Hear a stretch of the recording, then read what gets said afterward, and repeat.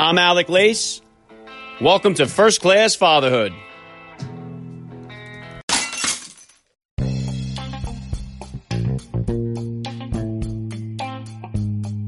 Welcome, everybody, to episode 109 of the podcast. Happy, as always, to be here with you. Thank you for stopping by. If this is your first time listening to the podcast, please get over there and bang that subscribe button. You do not want to miss all the action coming your way right here on First Class Fatherhood. Okay, dads, I have an awesome guest joining me for today's podcast. He is a legend in the world of New York radio. He has had shows on WFAN. He's done the sports on 1010 Wins. And he is currently the co-host of the Bernie and Sid in the Morning Show on WABC with Bernard McGuirk. I have actually called in and spoken with him on his show a few years ago, so it will be an honor to sort of flip the script here and have Sid on First Class Fatherhood. So please stick around for the interview. I know that Sid's presence on the show will bring with it many new listeners to the podcast, so for you guys and girls who are tuning in for the first time, welcome aboard. I am a 38-year-old father of 4 children, and I am celebrating fatherhood by bringing in high-profile, successful people to share their fatherhood journeys, drop some advice, and really just listen to their perspective on life as a father. I have been blessed to have so many amazing guests on the show, and if you take a quick stroll through the podcast archives, you will see what I mean. I have had everybody from NFL Hall of Famers such as Deion Sanders, Kurt Warner, Andre Reed. I've had about a dozen Navy SEALs, including the first-class father who shot and killed Osama bin Laden, Rob O'Neill. I've had multi-million-dollar entrepreneurs like Ed Milet and Bedros Keuilian, actors like Dean Cain and Max Martini. There's really a little something for everybody in there. I've had men from all walks of life, but the one thing that they all have in common is they are first-class fathers.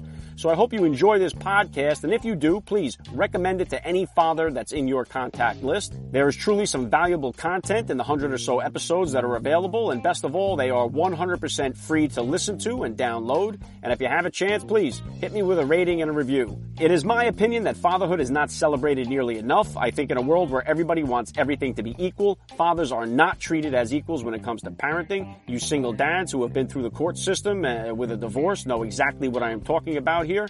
But we are talking about it all. We're celebrating it. Fatherhood rocks. Family values rule. And every day is Father's Day right here on the Family Podcast, which has been ranked #1 on iTunes for kids and family several times. So right now, let me smack you guys with a quick little spot, and I'll be right back on the other side with Sid Rosenberg. I'm Alec Lace, and you are listening to First Class Fatherhood.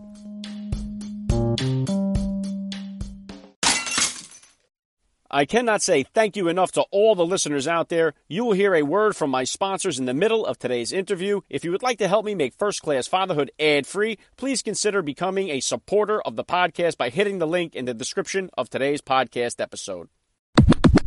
Welcome back to First Class Fatherhood. Joining me now is a first-class father. He is a legend in the broadcasting industry. He began his career down in Florida and eventually brought his talent to New York City, where he hosted a sports program on WFAN.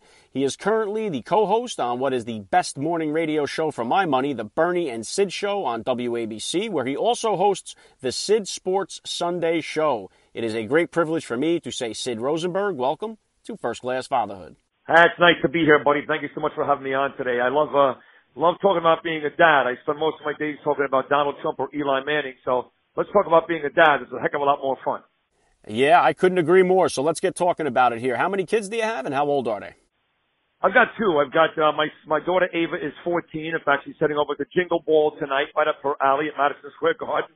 And I've got a 10-year-old boy, Gabriel. And I will say this, I make a conscious decision almost on a daily basis on the Bernie and Sid in the Morning Show on 77 WABC Radio here in New York, talk about my family, because getting back to what you just said, you know, I think one of the reasons why my show, our show in particular, has become popular is because of the lifestyle stuff. You know, look, not everybody can relate to Donald Trump living in a White House or, you know, an ivory tower on Fifth Avenue. Not everybody can relate to, you know, a superstar quarterback making $120 million or Patrick Corbin getting $140 million for the Washington Nationals. But everybody can relate to their kid doing this, you know, standing on the sideline on a rainy Saturday during soccer practice. Today I've got my son doing karate. You know, sometimes the anxiety of going to a parent-teacher night, even for a 4th grader. So that's why I do that every single day on my radio show, and that's why I'm excited to be here. Yeah, awesome, Sid, and that's why I'm here. Fatherhood isn't being celebrated or talked about nearly enough, and we may not all have the same size bank accounts. We may differ on politics and religion, but when it comes to our children and us as dads, we understand what it's like to love our kids, to worry about our kids, and really just want to protect and provide for our families. So tell me, Sid, what kind of sports or activities are your kids into? Well, my daughter's into tennis. You know, she spent most of her life in Boca Raton, Florida. I worked at WFAN in New York in 2005. I left, and my wife and I moved down to Boca Raton, Florida. Ava was 18 months old, and she was down there until 2016. So she spent a good portion of her life, 12 of her 14 years, living in the sunshine of Boca Raton, Florida. Where tennis is you know, pretty much a daily sport for tons of kids. And she actually trained, by the way, with Rick Macy. Rick Macy has now trained 6 number 1 players in the world, including the likes of the the Williams sisters, Andy Roddick, Capriati. So Ava trained with him. She is playing tennis up here in Harlem as well. That's her sport. My son doesn't really do a lot with sports. He does karate a couple of times a week, but he's more into reading and Fortnite and stuff like that. Very cool. Hey, I got some chess players, book readers, and Fortnite fanatics in my bunch. You got to love the diversity. Now, do you get in there and coach at all with the tennis, or do you step aside and cheer her on from the stands? You know, it's funny. I used to go all the time when she was very, very little, and Patrick McEnroe is a dear friend of mine. I mean, I've made some very big sports friends over the years, dating back to my days at WFAN, and even now doing my Sid Sports Sunday show. Patty Mac is a great guy, and he would spend a lot of time, still does, by the way, down in Boca Raton for Davis Cup stuff. And his daughter is about my daughter's age, Ava. His daughter is a tremendous player, a really good player, pretty much a pro. So we both have that in common, me and Patty Mac. And he would tell me that his daughter would get really, really upset when he would come to her practices, her tournaments. Even though he is a professional tennis player, he was, at least him and his brother John, she would get upset. My daughter, the same thing. When she was really young, she really liked it. As she's got older, and I became a little more critical. If I said anything negative, she got really angry. So at this point, she would much rather have my wife there, her mother, than her dad. She looks at me like, oh, Daddy's going to get mad at me. He's going to say something, which I don't usually do, mother. I'm not that type of dad, but I did it once or twice, so now I'm pretty much labeled by my daughter. All right, so you're going to have to step aside when she starts driving a car then, too, I'd imagine. Well, probably so. You're probably right. I mean, my fear is, or maybe it's not my fear, is that all the major things that these kids do when they hit that age, whether it is driving a car, sporting events, all those things, I feel like mommy needs to be there before daddy, but that's okay because at the end of the day, I'm still a very involved parent, whether it's sports or school or walking my son in the park or walking my daughter in the park. I take pride in the fact that I'm a very, very involved dad, and that's why this podcast is so cool because, quite frankly, there's a lot of stuff for moms out there, but not a lot of stuff for dads. And maybe we deserve that. Maybe there's too many of us that don't spend enough time with our kids and doting. I mean, guys are quick to say, I'm a great father. Well, you play 9 hours of golf on a Saturday. You play 12 hours of golf and fantasy football on a Sunday. What exactly makes you a great father? Well, my kids have nice clothes. They go to good schools. That doesn't mean you're a good father. I'm the type of guy that I get up at 3:30 in the morning, host a morning show. Then I tape interviews for my Sunday show. I got a 12-hour workday, and yet when I get home, I will sit down with my son 3-4 nights a week and help him with his math homework. To me, that's a father, not someone who spends money on their kids and then disappears all weekend long. Yeah, and I'll tell you, Sid, I say it all the time on the podcast here. It feels like there is an attack on the family life in this country, fatherhood in particular, through movies and TV. The way dads are portrayed, like the idiot who doesn't know how to change a diaper or do anything but bring home a paycheck, does dads and fatherhood a great disservice. We are not babysitters. We are fathers. We're no longer that Ralph Cramden character from the 1950s. We have evolved, and most of the dads that I have on the podcast here, they agree with that, and they are just as involved in the parenting as the moms. I think you're right. I think, you go back to those days and the mom was with the kids and the dad would show up at 8, 9 o'clock at night after work and showed very little interest in what was going on with the kids. And, the weekends were for dad. He went to the track and did whatever he had to do. And you're right. I mean, I certainly, all of my friends, and I'll be, God willing, 52 years old in April, all of my friends and dads are very involved, whether it's tennis or ballet or baseball or football. And, they go to parent-teacher night. So I do think that we get an unfair judgment out there. I think that dads have come along and for the most part do a very, very good job in this day and age. Agreed. Sid, please take a minute here to hit my listeners with a little bit about your background, what you do, and how fatherhood changed your perspective on life. Well, listen, I grew up in Brooklyn, New York, and my dad was very, very involved. I played football, Kings Bay football in Brooklyn, New York, and my dad was my football coach. I played baseball at North Highway Little League in Brooklyn, New York, and my dad was my baseball coach. Basketball and hockey I became interested in later on in life. My dad basically, growing up in the 40s, was a football, baseball guy. But he was always very, very doting when it came to sports, when it came to school. And to this day, my dad, and I talk about my dad Harvey on the morning show on ABC all the time. He'll be 86 years old, and we're very, very close. I've been in radio now for almost 20 years. I've been in 2 different states and at 6 different stations, and my dad has never missed a show. He has never, he was sick a couple of times. He was in the hospital, but whenever he's been okay, he's never missed a show.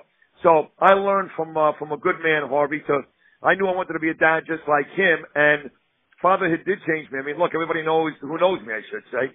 I've got a wild side. I was fired in New York a couple of times, very controversially. Early, in New York Post writings, New York Daily News writings. I'd party and miss the Imus show. I'd party and miss the Giant pregame show. And I was a wild man. And when my kids were born, to be completely honest, it didn't change me right away. Not right away. But after a while, it certainly did. And your perspective changes, and you start to realize that what you thought was important before ain't all that important. So luckily I grew up in a very tight-knit, middle-class Jewish family in Brooklyn, New York. And like I said, my dad and I were very close and still very close to this day. And I took a lot of what he did with me and instilled that with my children. And I think now with 3 generations of Rosenbergs, my dad Harvey, me and my son Gabriel, I think it works out great. We're all very, very close. Yeah, and I think you're right on with that there. Change happens over time. Having a kid doesn't necessarily hit you right away, but one of the best changes I think that it brings is that it kind of makes you treat other kids the way you want your child to be treated, and that really opens the door for you to start treating other people the way you want to be treated, and that really goes a long way to make a better community, a better culture, and a better society. And that's why I think if we could just nourish our family units, strengthen our family values, and just celebrate family life, I don't think we see half of the problems that we're seeing in this country right now. Well, there's no doubt. And a lot of the problems we see happen within broken families. I mean, I'm not going to say that there aren't examples of families that, go to church together on a Sunday or go to temple together on a Saturday and aren't tight-knit, that there aren't issues. Well, of course there are. We know that. But I really believe in my heart of hearts that if they did a statistical study, and they probably have, I don't know, that a lot of the big issues, I mean, look at the last couple of years. You go down to Parkland, for example, where I live very close to there. That awful shooting last Valentine's Day. That was a kid, Nicholas Cruz, who was a broken kid, right? He came from a broken home. He had adopted parents, his adopted parents, whatever it was. That was not a kid that had the love that your child or my child has. And there are countless examples of that. If you go back and look at a lot of the really senseless crimes that we've seen over the last few years, that seems to be the case. So again, no statistical study that I can really tell you about, but my feeling is that most families that are tight-knit and do things together have a much better shot at being productive and good citizens than folks who don't have those values, that core, and those traditions to fall back on. Yeah, the stats are overwhelming, Sid. Fatherhood.org is one place you can find them. Most teenage pregnancies, childhood incarcerations, crime, drugs, most of them are all coming from fatherless homes. It definitely makes a difference. And I think rather than being told the importance of starting a family, our culture tells people, it's more important to go chase the money, chase the career, chase the dream, and then maybe somewhere down the line, if at all, start a family. And I think it should be reversed. It should be, but listen, it's hard. I mean, I live in the real world. People tell me all the time, money doesn't make you happy. Well, it may not make you happy, but if you don't have it, you ain't going to be happy. That's the bottom line. Let's stop with I'm not a very religious guy. If you are, I apologize. I don't believe God fixes everything. I don't believe that without money you're happy. I think that, there are some things that you don't need, right? You don't need that third house maybe. You don't need the big boat. I get that. But it is very hard to get by these days. I mean, I make a salary that is significantly more than 99% of folks in this country. And I've got a wife who's a lawyer, and we still live paycheck to paycheck. That doesn't make any sense. But living in Manhattan, New York City, that's a fact. And with that comes a lot of stress. So, both of us have to work. We've got 2 kids. We're great parents. We love our kids. But even with me making a salary that is really, really high, both have to work. just to kind of make ends meet. We're not living a lavish lifestyle. So, yeah, I mean, unfortunately, that does get in the way for other folks of doing the parenting job they would like to do. But let's not poo-poo the fact that too many people in this country don't have a choice. And that goes back. It's not about morals necessarily in all those cases. It's not about parenting. It's about, unfortunately, in this day and age, some families need 2 jobs, some need 3 just to get by. Yeah, hey, and I'm a 3-job guy myself. I'll be driving Uber later tonight. I mean, I'm always doing a little side hustle, but it makes you wonder, Sid, how they did it years ago when the average family had, like a half a dozen kids and the mom stayed home. I don't know. I mean, I guess it was just different. I guess, maybe it didn't take as much money to live, whether it was food or housing or rents or mortgages, maybe it wasn't nearly as expensive. I don't know. It's a good question. I sometimes watch television and I see some older shows and I wonder how the hell these people get by. It's a good question. I guess I could ask my dad about that. My dad's father, my grandfather, growing up in Coney Island, was a haberdasher. Never made a lot of money, obviously, but guess what? Had an apartment in Coney Island. My grandparents traveled. They had 3 kids. They made bar mitzvahs. They made weddings. So they found a way to get by. And we all find a way to get by. Let's face it, regardless of the generation, regardless of the era, when you work hard, when you care about your family, you find a way to get by. But I really believe it is becoming increasingly more difficult in this day and age, when my kids are still kids, to get by than maybe it was 40 or 50 years ago, certainly well after the Great Depression. Yeah. All right, it is now time for a word from today's sponsors, and I'll be right back with more of the action on First Class Fatherhood.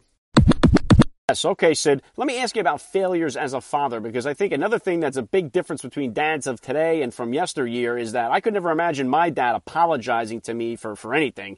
But I find myself apologizing to my kids, saying I'm sorry when I make mistakes. So how do you handle failure as a father? Well, failure is a tough word. I mean, look, I've got a very public persona. People know about my issues with drugs and alcohol in the past.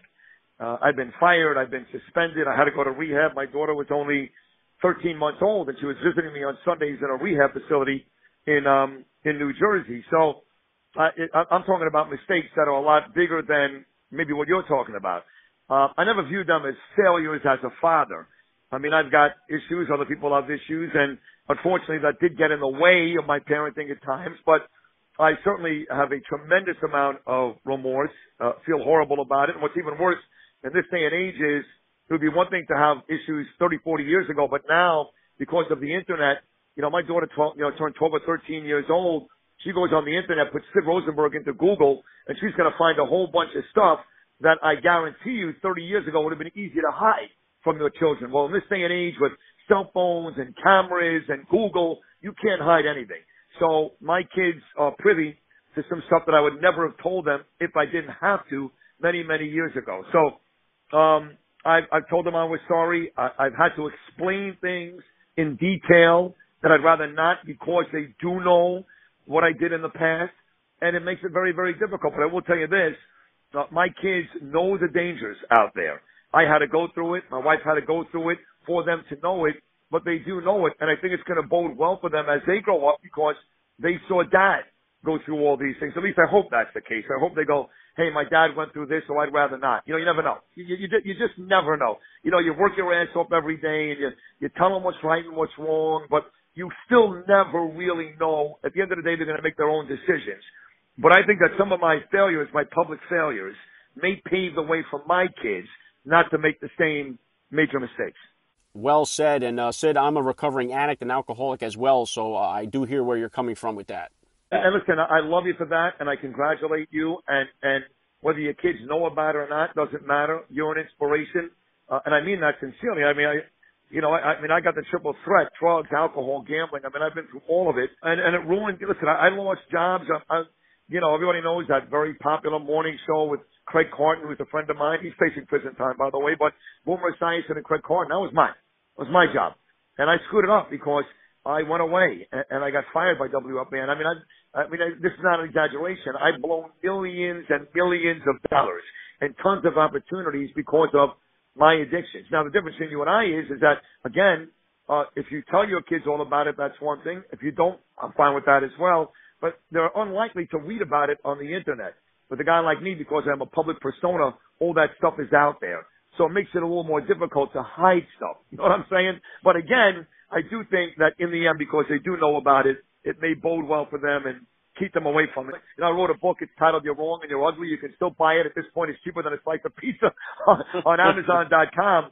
And I do go into some of my trials and tribulations in that book. So there's a lot of public stuff out there. But if you've got the opportunity one day, and that's up to you if you ever want to do it, if you do or not. But if you have the opportunity to one day sit down and say, hey, you know, Daddy made some of these mistakes, and just so you know, there are some pitfalls out there and some traps. I would hope you don't make the same mistake. Given that opportunity, I would have much rather have done that than have my kid come home and have a printed out copy of something on the internet that said, Daddy's on his way back to jail with his second DUI. But certainly congratulations to you. Yeah, I appreciate that. And I do hope that my experience will be profitable to them somewhere down the line when the time comes. All right, Sid, let me ask you about discipline now as a father. How do you handle, or what type of disciplinarian are you when it comes to being a parent? I don't hit my kids. My dad did, a couple of times, got a couple of good shots. And I remember I was going to poly prep, and I had lied about a certain class, science. My teacher's name, I remember like it was yesterday. It's got to be 4 years ago. Her name was Helen Carmody, and I knew I was in big trouble because my science project I did not do. She made it clear if you did not finish the science project at semester's end, she was going to fail you. And I know I didn't do it. And my teacher called my dad and said, listen, I want you and Sydney to come down to the school. And I lived in Brooklyn, about 25 minutes away from Bay Ridge and Poly Prep. And we spent about 25 minutes in the car on the way to Poly Prep. I was a young kid, maybe 12 years old, maybe even younger. And my dad kept asking me, what's going on? And I kept saying, I don't know. Well, what do you mean you don't know? Why would your science teacher call me? What? I don't know. Make a long story short, we got there. She explained it. I get in the car on the way back home, and all it was one reach over. He's driving. I'm on his right side. A backhand from the right side to my eye, and I actually did get a black eye, by the way. Never got mad at my dad. My dad was never abusive. Never did anything like Adrian Peterson of the Washington Redskins. But every now and then he did, he got a little physical with his discipline. I don't do that. I'm usually a pushover. Now look, when I get to that point, when I get very angry, I'm a scary guy. I'll be the first to admit that. I'm a scary guy. And I have a hard time stopping. Kind of like I did with drinking, right? You too. You had that first drink, you couldn't stop. I'm the same way when it comes to discipline. Once I start yelling and screaming, to calm me down is not easy. But unlike my wife, she'll get there quicker than I will. So that's basically me in a nutshell. It takes a lot to get me really angry. When I get angry, it's a scary situation for everybody in the house. But I do use my words, and never physical, never. If you said to me, hey, every now and then I smack my kids, I'm not one of those guys that goes, oh my God, how could you? That's fine, because it did work for me when I was a kid, and most of the kids when I was growing up in the 70s went through that, and most of them turned out to be okay. So I'm not one of those guys who will be critical. If you do that, I just don't do it. Yeah, and I think there's a big difference, Sid, between hitting your kids and beating your kids. And when they're little, I think a good crack on the ass is called for at times, but beyond a certain age, I think it's, really unnecessary. When your kid is 40 years old, you should probably stop. All right, Sid, I'm curious here. Do either of your kids show any interest in following your footsteps behind the microphone or getting in front of the camera? Both have been on the air at very young ages. I put my daughter on the air for the first time when she was 2. That was down in South Florida. And my son made his debut on my South Florida morning show when he was 3. And they both have been back on the air many, many times since. And, listen, like every other parent, you think your kids are best. They're great. They're both very communicative people. They both communicate very, very well. They're smart kids, so they're opinionated when it comes to everything from politics. My little boy at 7 years old could tell you all about Donald Trump and the election and all those types of things. So they've had some experience already, pal. They've been on the air a bunch. My daughter has said, and she's in high school now, she's a 9th grader, when she tells me the 3 or 4 things that she'd like to do when she grows up and gets through college, she does talk about TV, radio as one of those. My son's only 10. He's not there yet, but she has expressed interest, and they've both been on the air. So it wouldn't surprise me if at least one of them actually does go into the same field as me. And it would make sense, by the way, because it's a very difficult field. It's this business, everybody wants to be a TV star. Everybody wants to be a radio star. Millions of kids go to school for it. And in the end, the only way, not the only way, but the best way to get in is to know somebody, especially in my industry. Got to know somebody, and they kind of know somebody. I'm the morning show host in New York City, so if they ever really wanted to get in, they'd have a much easier chance than somebody who's just getting out of college. Very cool. All right, I know you have the popular morning show, Bernie and Sid. What else are you working on? What's coming up in the future for you? Well, Bernie and Sid, of course, is on 6 to 10 every morning. We replaced Don Imus back in April, and it's been a tremendous run. I came back to New York City in January of 2016. I was fired because of drugs and drinking. 2005, WFAN. I never made it. I was the host of the Giants pre- and post-game show, and I went to Atlantic City one weekend in 2005. I was supposed to be back that Sunday for the Giants opening week, the home opener against Carolina. I think it was Eli Manning's first start even, maybe. I never made it back, so I did get fired. I've been suspended a couple of times, and that was kind of the straw that broke the camel's back. So I moved down to South Florida that year in 2005, and spent about 10 years at 3 different radio stations, hosting morning and afternoon shows, just for the opportunity to get back to New York City. And that came to fruition in January of 2016, 11 years later, when I came up to do the midday show with WABC with Bernard McGuirk. We spent about 2.5 years doing that show, and we spent the last 9 months doing the morning show replacing Imus, and it has been just great. We've had everybody on from Donald Trump, one of the few radio shows he's done in the 2 years he's been the president.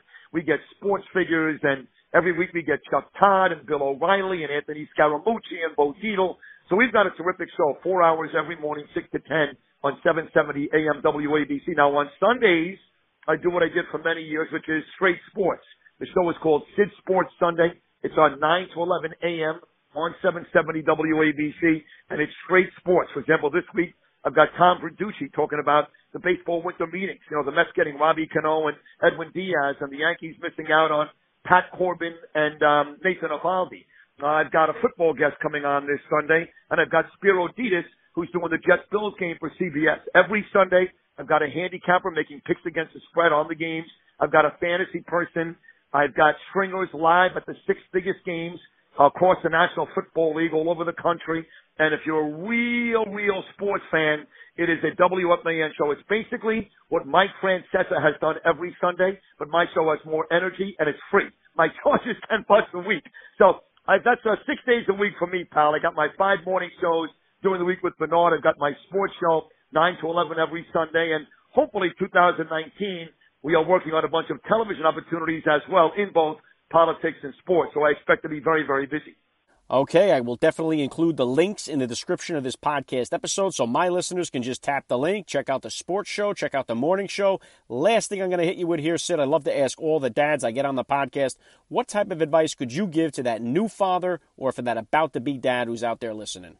Oh, God, there's no advice. You know that. There's no books on this. Nobody can tell you what to do because, and this is universal. You know this. I know this. Every dad knows this, okay?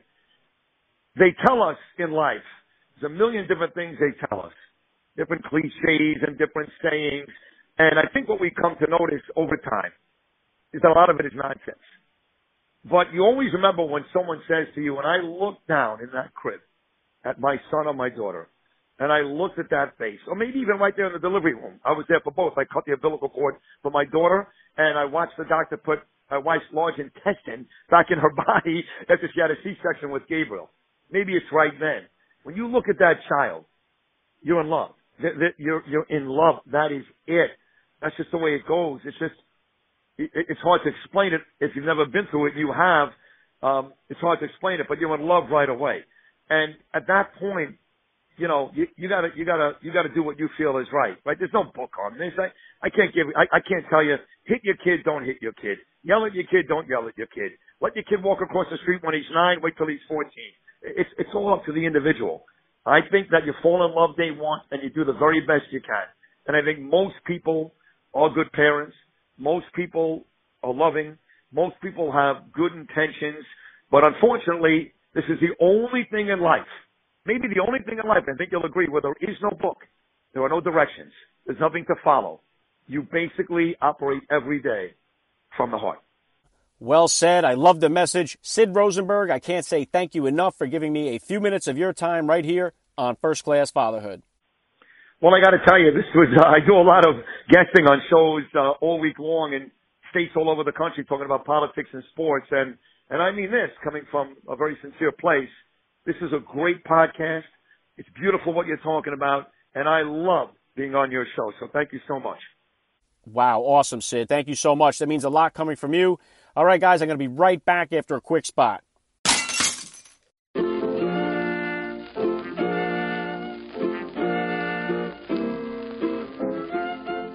Back to wrap things up here on First Class Fatherhood. I got to give a special thank you once again to Sid Rosenberg for giving me a few minutes of his time here. That was awesome. Please get over to Twitter, drop me a DM on Instagram. Let me know what you guys thought about today's episode. I always love to hear your feedback. And I got a little scheduling change to bring you. Friday, I had Trent Shelton scheduled for the podcast, but there was a scheduling change. I will have him next week. Friday, I am going to bring you former Navy SEAL and best-selling author Clint Emerson. So join me on Friday's podcast for episode 110 to get in on that action. That's all I got for you guys today. I'm Alec Lace. You have been listening to First Class Fatherhood. And please remember, guys, we are not babysitters. We are fathers. And we are not just fathers. We are first-class fathers.